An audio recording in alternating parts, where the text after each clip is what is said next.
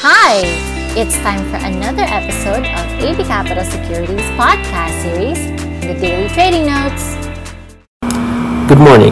This is Lance, an equity analyst for AB Cap, and welcome to Daily Trading Notes.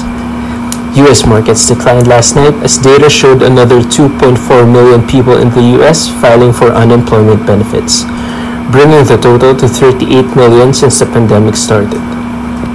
In addition, the bill that the Senate passed that could delist some Chinese firms is now moving in warp speed in Congress as the crackdown gains bipartisan support, suggesting there could be elevated tensions between the US and China.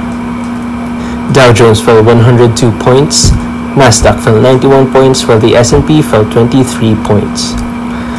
Moving on to our market outlook, we expect the market to continue trading sideways with immediate support at 5,500 and resistance at 5,700 as investors continue to monitor the number of virus cases in the country.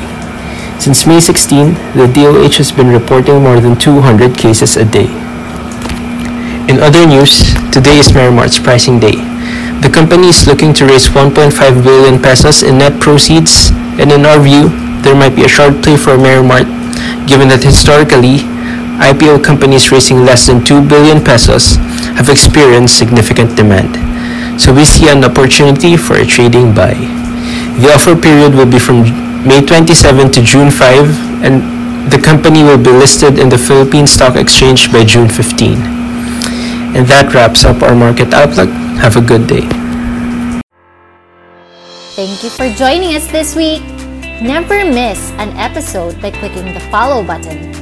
Get in-depth analysis reports prepared by our research team exclusively for our clients. Open an account now for free. Visit www.abcapitalonline.com.